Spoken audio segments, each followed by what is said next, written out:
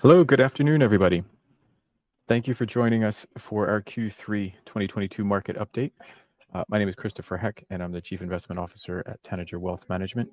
And we've prepared a few interesting points for you today just to discuss how the market is doing, where it's been, and where we think the markets are going in the near term and medium term.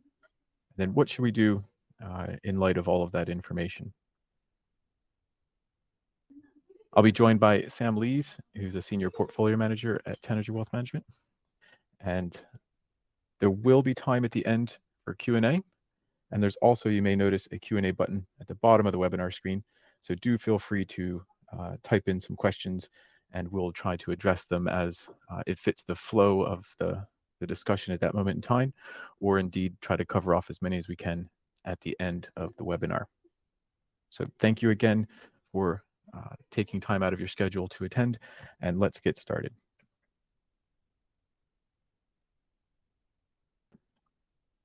So it's certainly an interesting time, as the old Chinese curse goes, that we're living in. Whether we're looking at a war or any number of market meltdowns or melt-ups from the recent liability-driven investment implosion in the UK pension markets and long-dated gilts, to a restructuring of supply chains and a general inflationary trend upwards over the past 12 months, or indeed closer to home, as I know many of us live in the United Kingdom, what is going on with our own government here and whether or not we're in recession and what the markets are telling us relative to GDP strength or weakness in the world. So I've tried to find a few pictures that try to capture just the mood of several of those large themes, whether it's market structure such as LDI, or indeed the difficult to ignore war in Ukraine and Russia's invasion of Ukraine, or inflation, or indeed the UK government's challenges. We can certainly send these slides out later, so I won't belabor any of these points, other than to point out that these are, again, just a high-level summary of some of the more interesting things that we're finding in the marketplace today. Not the least of which, again, is the war in the Ukraine, which is certainly a humanitarian tragedy, but is also, for our purposes today, caused many ripples throughout the financial markets and the world.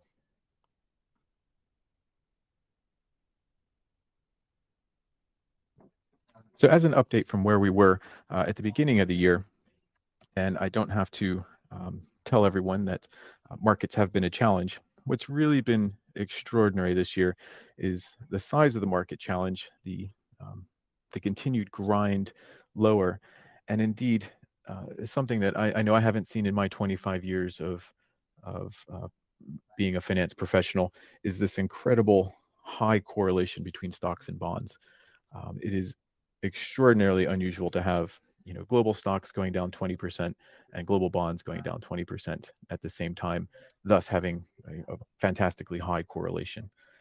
For those of you that are not statisticians, 1 or 100% means perfect lockstep together. So 93 is a very highly correlated number indeed. And there haven't been many places to wait it out. So it's not as if Europe is having a meltdown and then the US is doing well. That certainly could have been the story many years out of the past 20, where the US has led the way and still been positive, but the other regions of the world have done less well. It's really been niggling to find differences amongst the various stock markets in the world. And similarly, on the fixed income side, with the specter of inflation and perhaps the dreaded R word, recession, looming over our heads, the rising rates that the central banks have deployed to combat inflation, because, as I like to say, to a man with a hammer, every problem is a nail. Central banks like to raise rates to combat inflation from the Volcker 1980 playbook. There hasn't been many places to hide either. Some have done slightly worse than others. The US is perhaps, as the saying goes, the least dirty shirt amongst fixed income asset classes, quote, only losing 15%. I will tell you again that this is definitely the worst fixed income year going back to the 1930s. And that's really when decent records started for corporate bond pricing and whatnot. So that's just about as far back as you can reliably go in the US bond market that includes corporates. And I can tell you it's the worst year for treasuries since 1788, which, if you remember, is just about the post-Revolutionary War period, if you do remember your history lessons from high school. So definitely an extraordinary time and an extraordinarily difficult time to be an investor.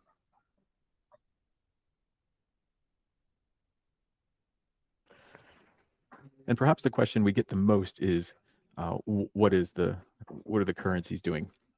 Because almost by definition, those of us that work at Tanager and the vast preponderance of our clients have a foot on either side of the Atlantic, whether it's in the pound or the Eurozone, or indeed in the US dollar zone. So currency is something that comes up just in a matter of course of conversation and indeed how we think about things. I know it took me 6 or 7 years to stop thinking in dollars after I had already moved here to the UK. And the short story here is the dollar is indeed the king. So if you're going to have a war and if there is going to be extreme volatility in the markets and indeed social unrest, as it were, perhaps more due to the specter of war in Europe, which is never a good thing, as history has taught us, you really want to have the safest haven to park your cash. And without a doubt, that has been the dollar. Really minimal differences between euro and GBP. And then I guess the third major currency outside the dollar, the yen, which does live in its own little world, has done, unfortunately, a bit worse. But again, Japan is a bit of a special case as they've been stuck in a stagflationary environment for 25 or 30 years. So their currency, I would say, is not necessarily indicative of the rest of the world, and indeed is not something that concerns most of our portfolio decisions, nor most of our clients, those of you on the call today. But it doesn't really matter which currency you chose. Once the invasion started at the end of February, pretty much the dollar was king, and there was a flight to safety. In addition to that, I would say that if you think back to Basic Finance 101, if you took a finance class, interest rate differential does really matter when it comes to currency relative strength. So if the US is having, let's say, a 4% 6-month cash rate available in the market in treasuries, and Europe is having a 1.5% or 2% cash rate available in the markets, the dollar should strengthen because you can earn more interest by just holding your cash in dollars than in euros. So that will also drive currency strength.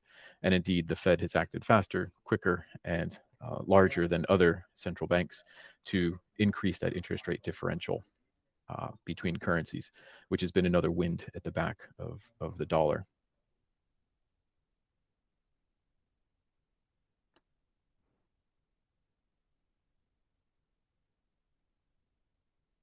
And I know that lots of people have asked, what about alternatives? What else is there?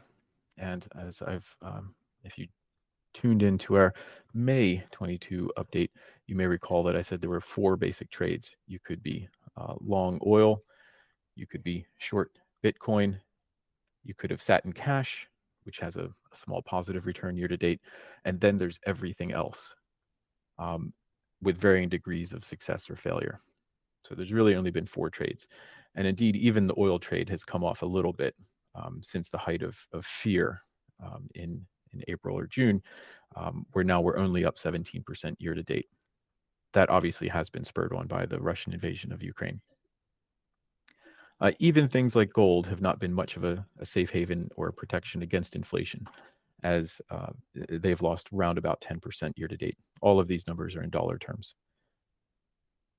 And the great libertarian promise of Bitcoin losing the shackles of government intervention and truly being a hedge against currency deflation has proven to be even more of a challenge this year, as Bitcoin and other large digital currencies are down a similar amount, but over 50% year to date.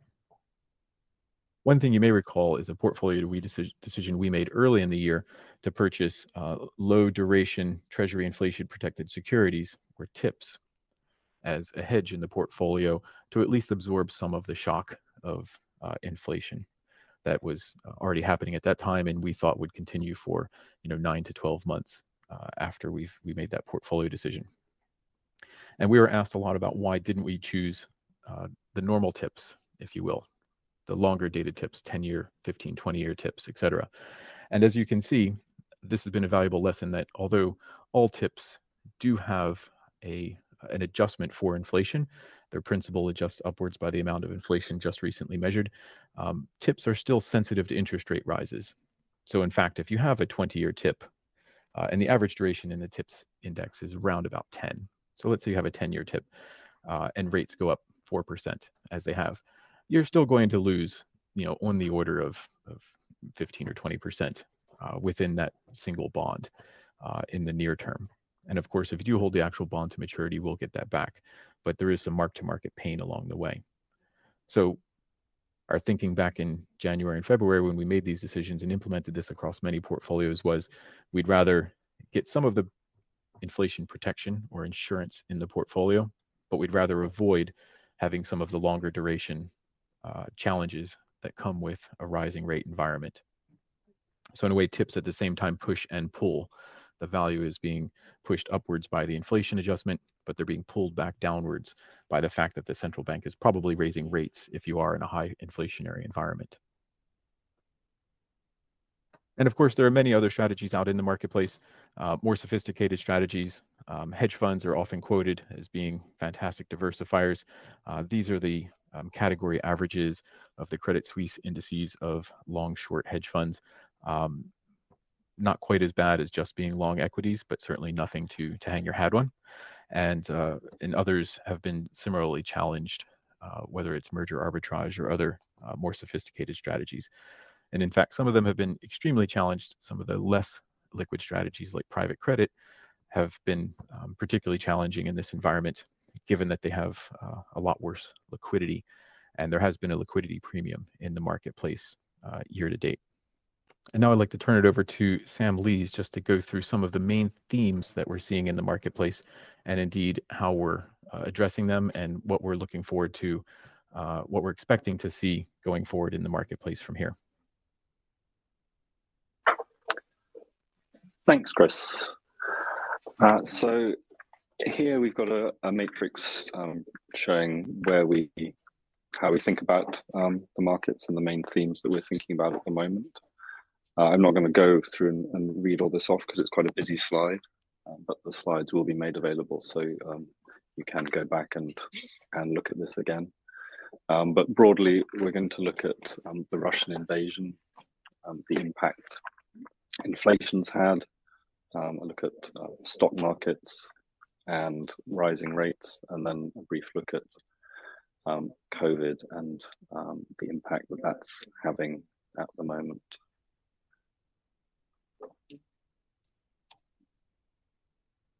So you may remember this slide from our last webinar, and much is the same, I would say.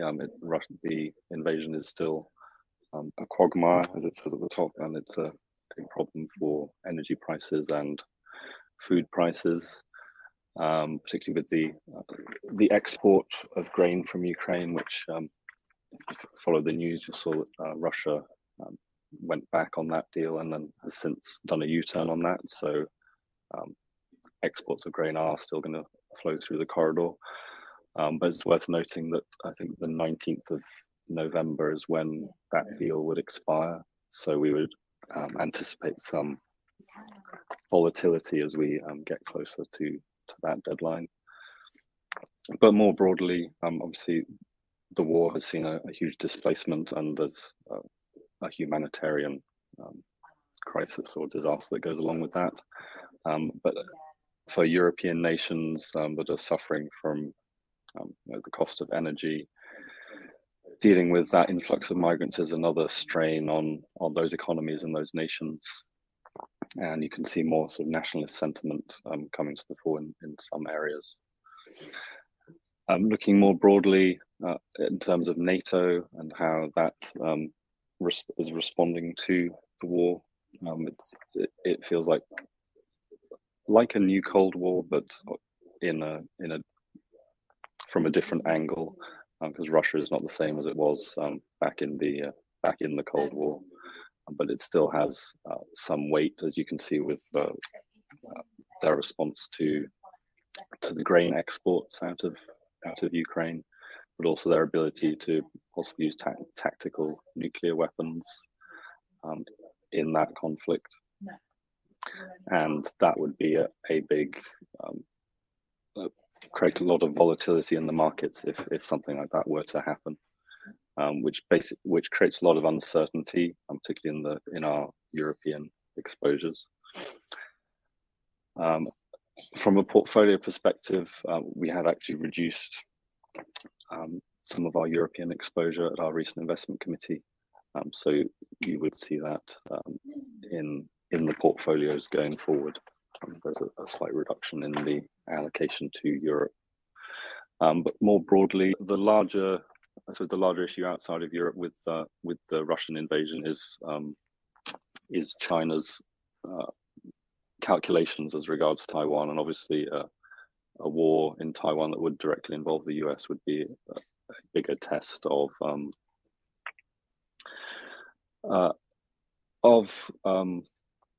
markets and for investors and global supply chains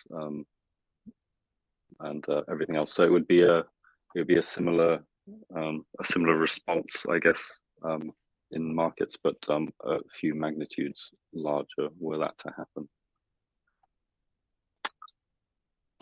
So moving on, inflation has been at the forefront of, I think, everyone's minds, particularly around the rising the central bank responses to the inflationary pressures that we've seen. So here we've got the UK and the US, UK on the left and the US on the right. UK inflation is now into double digits, so it's over 10%, and the US has crept up to 8.2 as of September. But there is a divergence in those two paths. So the US is, let's say, flattening out a bit more, while in the UK we're still seeing the trend is still very much up. There's definitely a difference in terms of the US and the US dollar. Obviously, the US benefits from a stronger dollar, but they also are net exporters of energy, particularly natural gas, whereas in Europe and certainly in the UK, we are going to struggle a bit more this winter with obviously with the impact of the Russian war and the impact that's having on the flow of gas and energy prices generally. So the central banks, as Chris mentioned before, they have limited tools that they can use to deal with inflation, but the one they have is raising rates, and that's continued, with the US, I think, slightly ahead in their hiking cycle versus the UK and Europe, and as it's their only weapon against basically against fighting inflation, it's had impacts across companies in terms of how they can respond. And it is worth noting, Sam, as we've discussed several times, is that inflation is always a lagging indicator of things that happened a few months ago. So when you see it creep through to prices, which then show up in an inflation metric, whichever inflation metric you want, CPI, PCE, X food, X energy, whatever basket you're measuring, it takes a few months for the effects to trickle through. So what you might be seeing, or what we might be seeing now, is really where the state of play was a couple of months ago, and not necessarily where it is today. And to wit, just 2 weeks ago, we had in fact a negative spot price for natural gas in the Netherlands, which is just stunning. I would say it's never happened before, although we know that there was a negative spot price for physical delivery of barrels of oil in West Texas about a year and a half ago also, which was quite an interesting time.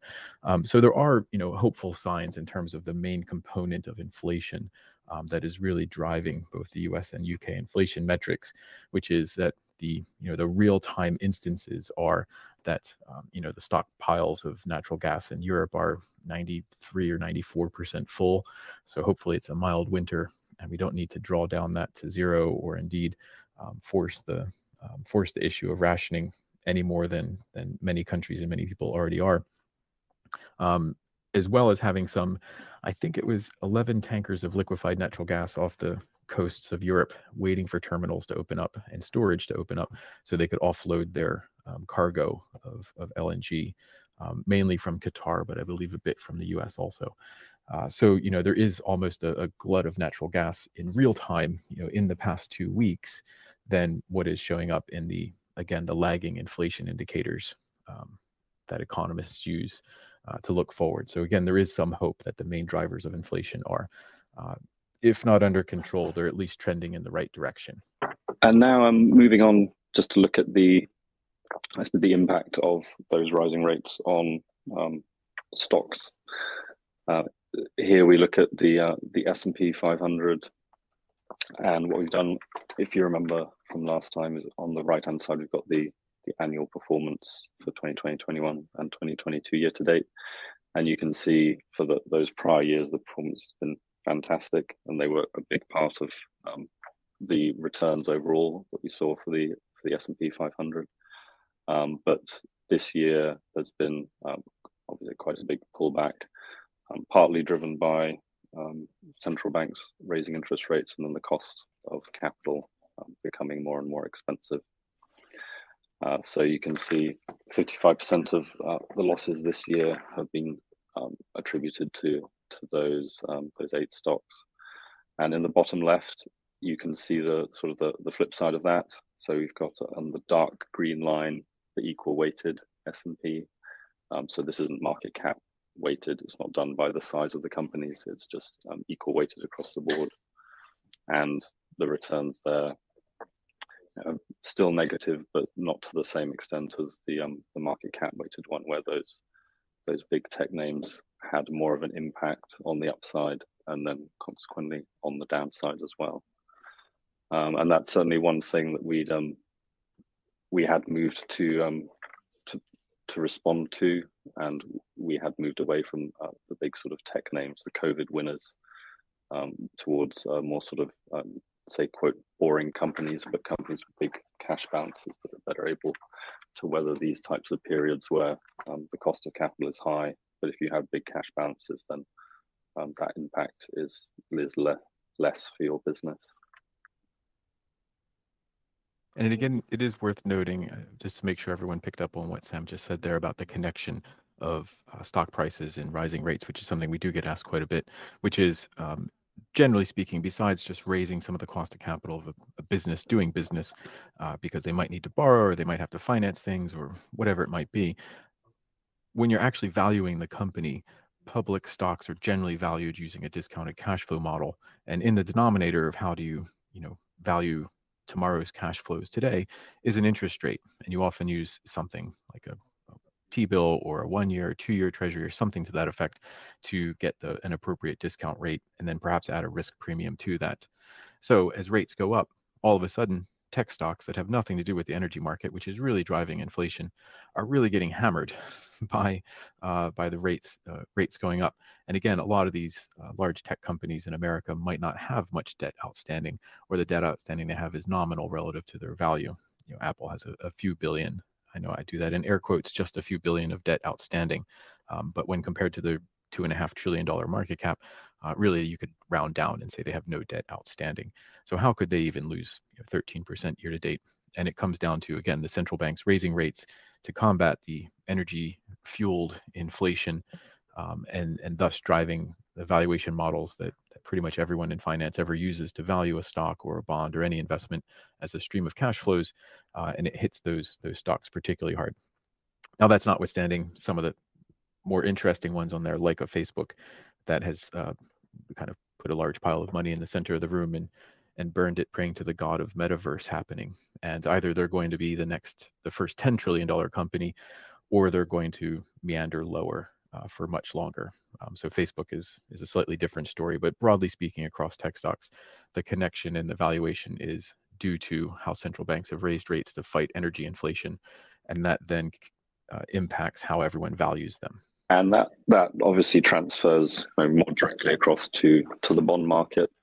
And here we look at the impact of rising rates on different types of bonds. So we've got short, intermediate, and long duration bonds. Long duration, we're looking at sort of plus 10 years, or 12.9 for this one particularly. And what we're trying to show here is the impact of being shorter duration versus longer duration. So you can see with the orange line there, the senior loan ETF, which is part of our models. The interesting thing about that is the structure of that. Those notes mean that they adjust as inflation, as interest rates change with a slight lag. So the duration on that is very low, so about 0.6 at the time of updating the slide. So being shorter duration in a rising rate environment is a better place to be. And as we get through the hiking cycle, what we would look to do is probably lengthen that duration. And given where we are now, and we'd expect the Fed to hike by another 75 basis points, that's going to take us closer to that terminal rate, which, barring any unforeseen circumstances, we'd expect to be about 4.6 to 5% in 2023. And markets are obviously going to price that in. So probably before we get to that point, we'd be looking to make some changes on that side. But for the moment, and historically, being shorter duration has been a better place to be. One other point to make is, as Chris mentioned, the R word, but if we are moving towards a recession in the US in 2023, then one thing you'd want to do is increase your credit quality. And while floating rate notes have a good yield and a very low duration, the credit quality isn't that good. So looking ahead to that, reducing that sort of lower credit quality exposure would be something that we would also be doing. Exactly, and I know that was something that came up in a client meeting we had 2 or 3 weeks ago, which is, if senior loans are really the perfect investment for a rising rate environment because they have a floating coupon that adjusts upwards as rates rise. So therefore, you're not really getting the duration impact that other bonds are. How could you possibly lose any money in them? And the answer of how could you lose 6% year to date is that twofold. One, they tend to be extremely illiquid, so they don't trade much. So in times of volatility, the markets really do value liquidity more than illiquidity, and they tend to be below investment grade, so high yield or pejoratively junk bonds. So that's all well and good if you're getting paid for it, but in an extreme market dislocation, you will still lose money in senior loans. This slide is probably one of the most interesting slides, but also, unfortunately, one of the hardest to see. So please do have a look at it when the slides go around. But what we're looking at here is a way of measuring recession risk, if you will. So what we have is a chart showing the difference between the 2-year and the 10-year yield on a US Treasury, and that's tracked on the left-hand axis. And then we've got the US stocks tracked on the right-hand, and the stock line is the dark line, and the 2-year minus the 10-year yield is the light green line. And then we have some gray boxes which indicate recessions, and then the red circles show when the 2-year minus the 10-year yield went negative. So what we're showing here is a sort of correlation between when that difference between the yield on the 2-year and the yield on the 10-year Treasury, it's called inverts, basically goes negative, and then what that looks like as relates to the movement of stock market and where it is in relation to recessions. And so what you can see is that when that inverts, when the 2s and 10s invert, it does pretty closely predict a recession. It's not obviously a guarantee, but you can see where the red circles are relative to the grey lines. There is a correlation there. A couple other things to note is that looking at those recession periods, we look back to the 1970s, and in 5 of those last 8 recessions, you exited when you exited the recession, as it was classified. The stock prices were above where they were when you entered that period. So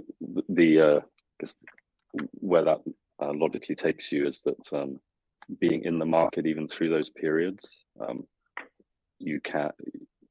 it is likely, based on history, that being in the market through that period, you may end up at a better place in terms of those stock returns than when you entered that recessionary period.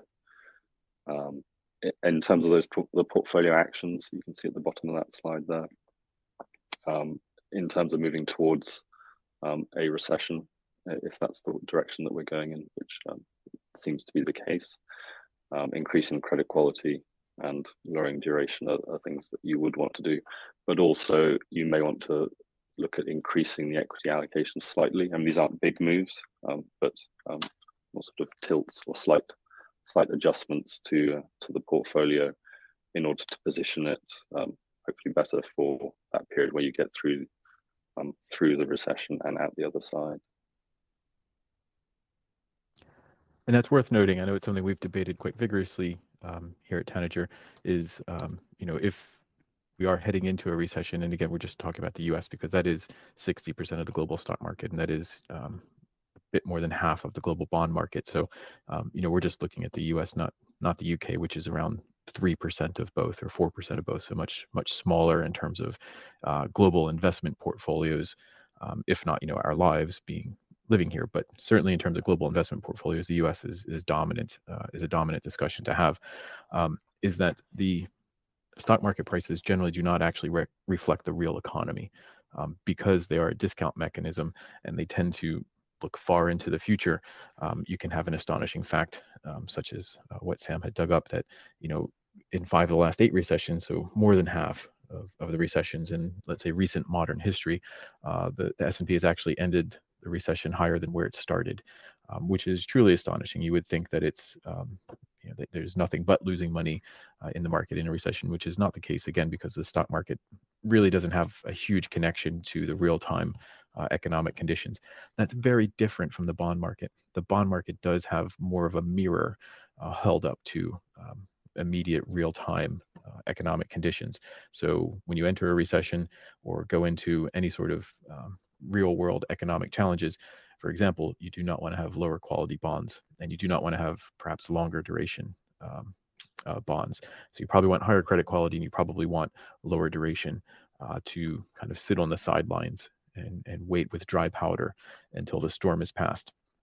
And then revisit that as you get more comfortable and confident as an investor to move back into the markets and perhaps increase your duration and lower your credit quality to earn more yield and have more chance for capital appreciation as the real economy improves. And we've kept the COVID slide in here. It does feel that it's slightly less relevant for us, but it is obviously still around and still a big problem in certain areas, particularly in China. I would say we've got China's COVID zero policy, which is closely linked to the president and his premiership.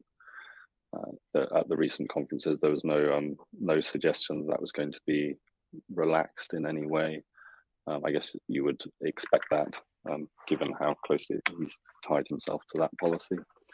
But what that means, certainly for supply chains and for the Chinese economy as well, is that there's a constant stop-start with COVID lockdowns, and certainly a lot of dissatisfaction domestically, which kind of spills over in terms of China's quite substantial influence in emerging markets, but also in terms of global supply chains. So it is still an issue, and it is still having an impact.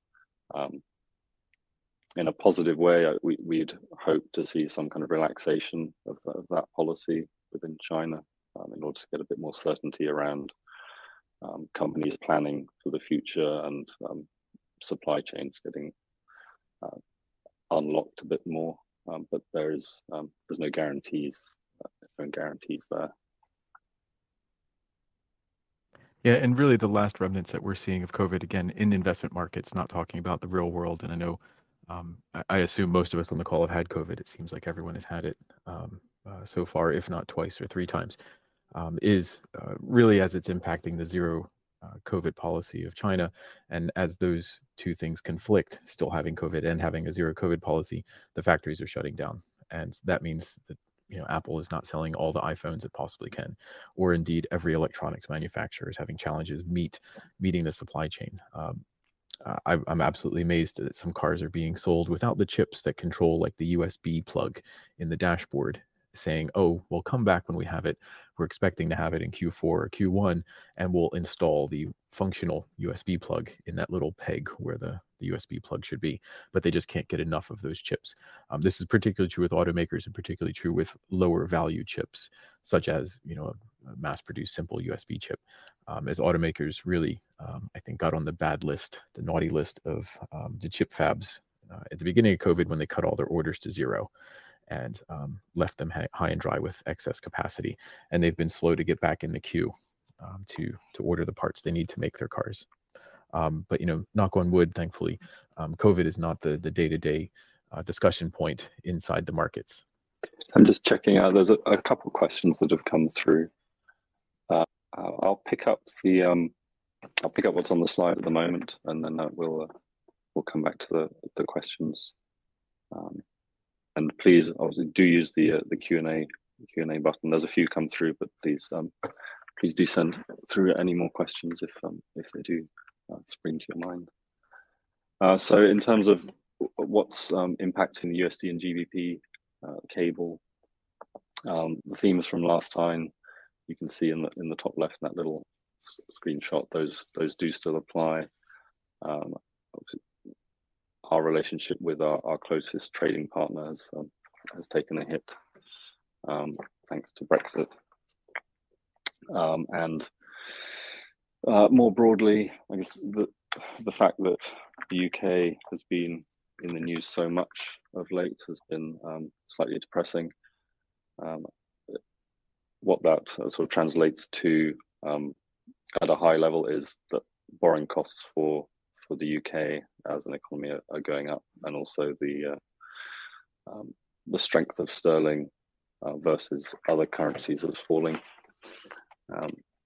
If you think back to when Liz Truss became Prime Minister, I think the rate was about 1.15, and then we touched intraday low of around 1.03 following the mini budget, and we didn't get back to where it was when she became Prime Minister until markets were a bit more assured of who was running the Treasury, and that we could perhaps get a plan in place for managing our borrowing costs. But you can see that sterling versus the dollar and the euro versus the dollar, the euro has outperformed versus sterling versus the dollar. And for our perspective in terms of the portfolios and how we think about the UK, it's hard to see something that would be a real tailwind for sterling at this point. And what that translates to in terms of the portfolios has been reducing some of the hedge to sterling that we had in some of the fixed income assets in the portfolios, because at the moment our view is that there isn't a lot that's going to be an uplift for sterling versus the dollar, so in the medium term.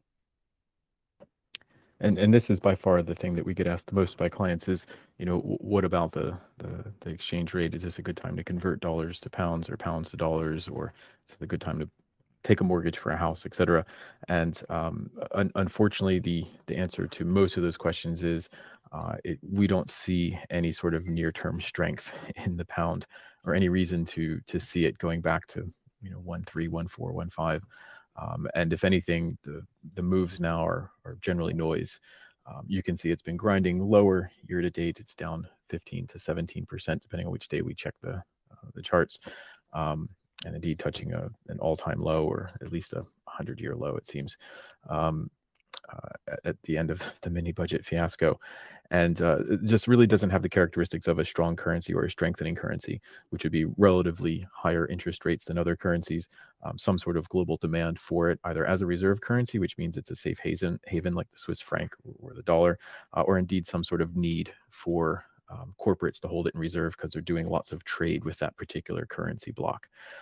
And with the UK losing, 10% or more of its trade with Europe, and generally having a less stable environment, it really harkens back to Quebec trying to secede from Canada in the 80s, when at that point in time, Montreal was kind of the center of economic activity in Canada.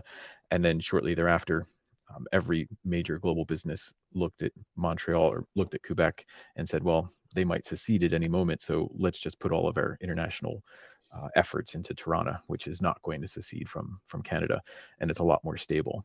And so over time, you can see within those two cities, which aren't too terribly far apart, that Toronto has strengthened in the last 40 years, and Montreal is relatively weakened. And that's kind of what the international markets are looking at with the pound, unfortunately. And where that really reflects in day-to-day life, at least for myself as a new homeowner, is looking at mortgage rates and the interest rates that are being charged in the market today. And without having some sort of cracking the back of inflation here, I don't know when interest rates are going to be going lower, even though they're still relatively low compared to the US. And indeed, relative to the euro or other major currencies, there is no massive signal that says, oh yes, the pound is going to be strengthening and going back to any of the prior levels. This last retracement up has really just been reversing the mini budget and whatever disaster that was, whether it was in looking at pounds or government borrowing costs or whatever it might have been. So here we're looking at to look back at the matrix that we saw earlier on, but a look at how we're currently positioned, and then what the next change might look like. So we've got the Russian invasion, inflation, stock markets, rising rates, COVID, all the things that are impacting our thinking. So for the Russian invasion, what that would look like is some positive news about a resolution to the war, and obviously rebuilding of Ukraine, and we would take that as a very strong signal. We'd probably look to increase the equity allocation across the board, but certainly raise it in Europe, whereas it's currently reduced down to about 16% across equity and fixed income. You can see the second bullet point there. From an inflationary perspective, our allocation to low duration tips has been reduced slightly, down to 4.6, and we've increased the allocation to shorter duration but not inflation protected, and that's a function of the divergence of the inflationary stories in the US versus in the UK. So we think that the US is further through its hiking cycle, and so we'd anticipate inflation moderating more. You can see that in the path of the inflationary prints that we've seen in the UK versus the US, where it's flatter in the US, but still rising on the UK side. So increasing the weight to corporate bonds and increasing duration as those yields normalize would be something that we'd be looking to do as and when that happens. And again, we have seen some, more contemporaneous inflation metrics. Like I said, the energy prices in Europe, or at least the natural gas prices in the Netherlands, which is the main benchmark for energy across a lot of Europe, as natural gas is the main driver of home heating and electricity production, et cetera, actually turning negative for spot liquefied natural gas, as storage capacity just wasn't available. It was only for a few hours, but the point is that, it wasn't 7, 8, €9 per unit, it had gone actually negative for a brief period of time, which is strongly encouraging when you think again that a lot of the economic metrics come through on a 2, 3, or 4 month lag for the prices to trickle through to the end output of a company in a production. And we're seeing that even in the US, where personal consumption, or PCE, is now moving to be more demand driven and less supply driven. And what that means is, in supply side is, companies have higher wages, or copper costs more to make something, or to ship a piece of furniture from China to New York costs more, or whatever it is from the supply side is pushing inflation higher. Whereas if you have demand side inflation drivers, those are more being pulled by the consumer or whoever is purchasing your good. It could be another company. It doesn't have to be just a consumer. And what we're seeing now is in the last 3 months, on the left-hand side, you can see these are the monthly prints of PCE contribution in 2022, that the green bar, which is the supply side component, has really went away, or at least has gotten greatly smaller in the last 3 months than it had been in the first 6 months. Whereas the demand side, so the American consumer, the blue base, is still strong, is still there. So there's still a demand, which is consistent with anyone who's ever lived in the US. We are a consumption society in the US. And so the consumer is always willing to borrow a bit more on the credit card, or take a bit larger home equity line of credit to keep their lifestyle. We definitely subscribe to the economic theory of consumption smoothing over our lifetime, but that is still strong. So it is encouraging to see at least the supply side inflation metrics and baskets of goods that are driven by supply side inputs coming back and normalizing to where they had been. And so as we're seeing that, as Sam had just alluded to, we are looking at how do we react to inflation, let's say smoothing, at least in the US, which again is 50 to 60% of the global investment marketplace. And what does that mean? And as that smooths, you assume that the Fed will stop raising rates, because they don't like raising rates. They don't like causing pain across the economy and indeed in the stock market. But they really need to see some inflation prints coming a bit lower. And this is a very timely and interesting webinar, in that in an hour we'll see what the Fed is thinking this time, where the market is pricing in another 75 basis point hike today at 6 p.m. London time. But as rates normalize, let's say in the March to June timeframe of next year, and the markets are implying a terminal rate of 5%, as Sam said, we will be extending portfolio duration and increasing the corporate bond weight to increase the yield in the portfolios, and probably to catch some capital upside as bond prices rebound, if there is less of a threat of rate rises in the future. And also looking at the stock market, we're not saying that this should be a time to plunge in both feet. The water's fine, but as it does take time for inflation metrics to trickle through, and it does take time for markets to react, they do price in things quite aggressively looking forward. So for many of our clients that have been underweight equity, there could be a time to ease into the market. And by that we mean, again, not going both feet in 100%, but maybe increasing equities from 55 to 60% and moving in that direction, as opposed to keeping a below average equity weight in the portfolios today. And when we think of average portfolio, we're thinking of the standard 60-40 portfolio is kind of the rule of thumb in the marketplace and for most clients. And similarly with the rising rates, we've talked about this a lot, and we can't overemphasize how important this is to the marketplace today, and how that impacts and trickles through to the rest of the economy, whether it's stock market prices for large computer companies, or whether it's absolutely smashing treasuries to have the worst year of treasuries since 1788, or indeed the worst bond market since the 1930s. We're very, very hopeful that the rate rises are going to be terminal at 5, which is what the market has priced in Q2 of next year, and that will allow us to reap the rewards of finally having yield to invest and to earn on behalf of all of our clients. It's been certainly a tough several years with rates 0 or indeed negative in much of the Eurozone. That half of the portfolio has been a real challenge to play more defense and have absolutely no offensive capability in terms of generating a positive return for client portfolios. We did have an interesting question about the economic impact of the midterm elections next year, or indeed looking ahead further afield into the next presidential cycle in 2024 in the US.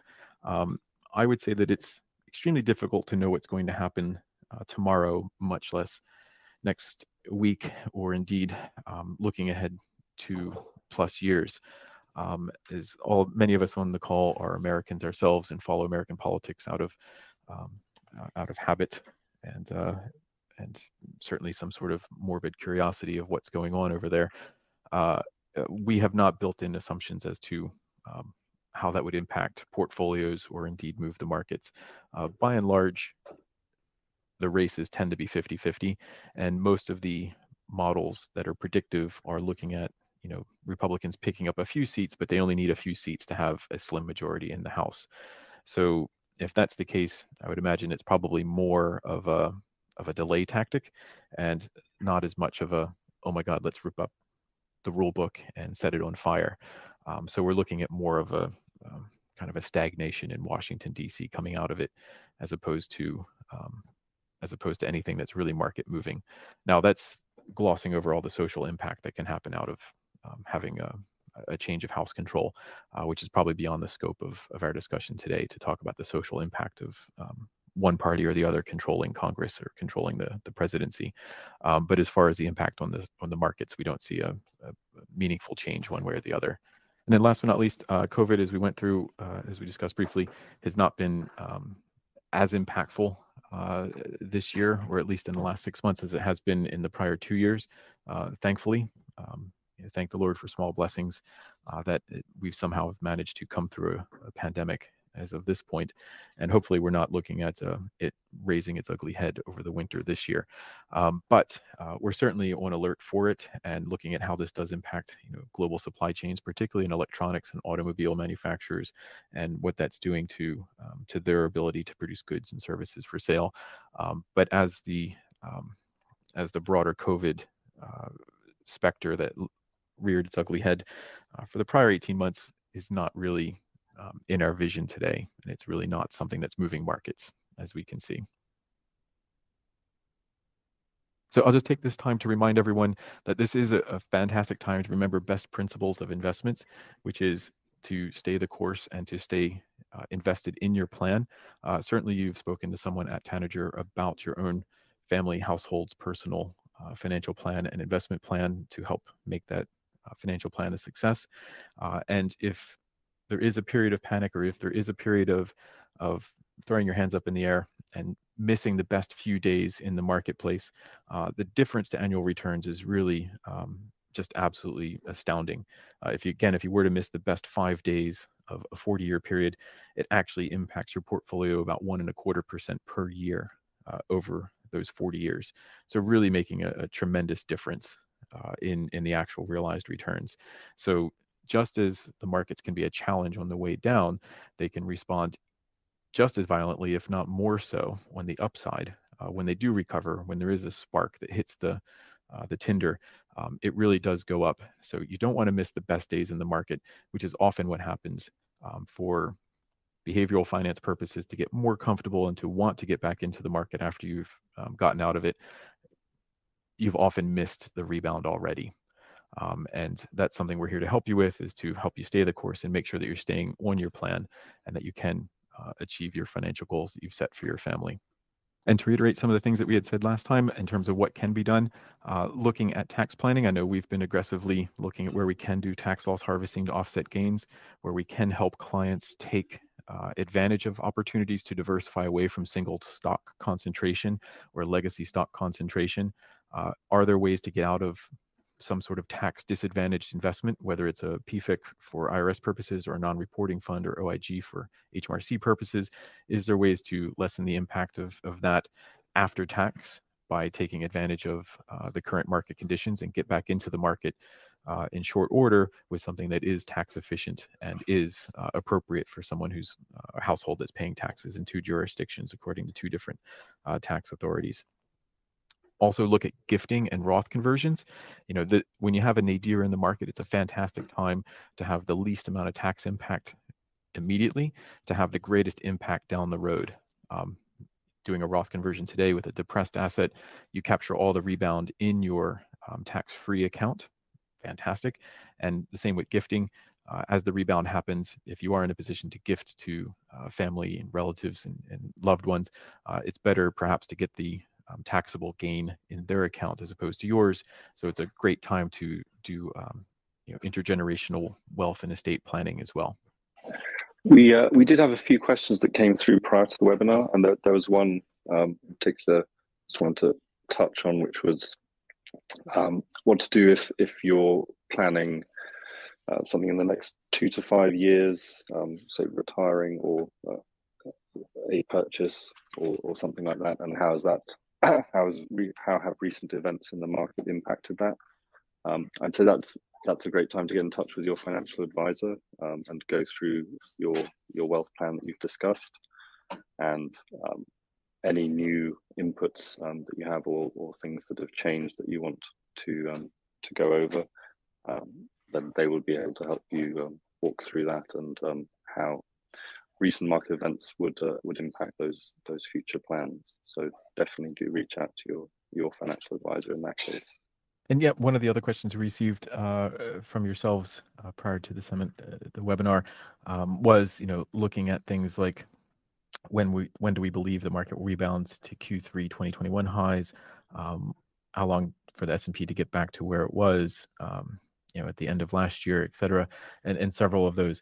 Again, we're less of market prognosticators in that respect to put an absolute number to it and to absolutely get the dates correct.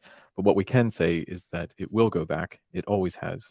Markets have not ever fallen and then stayed low for extended periods of time.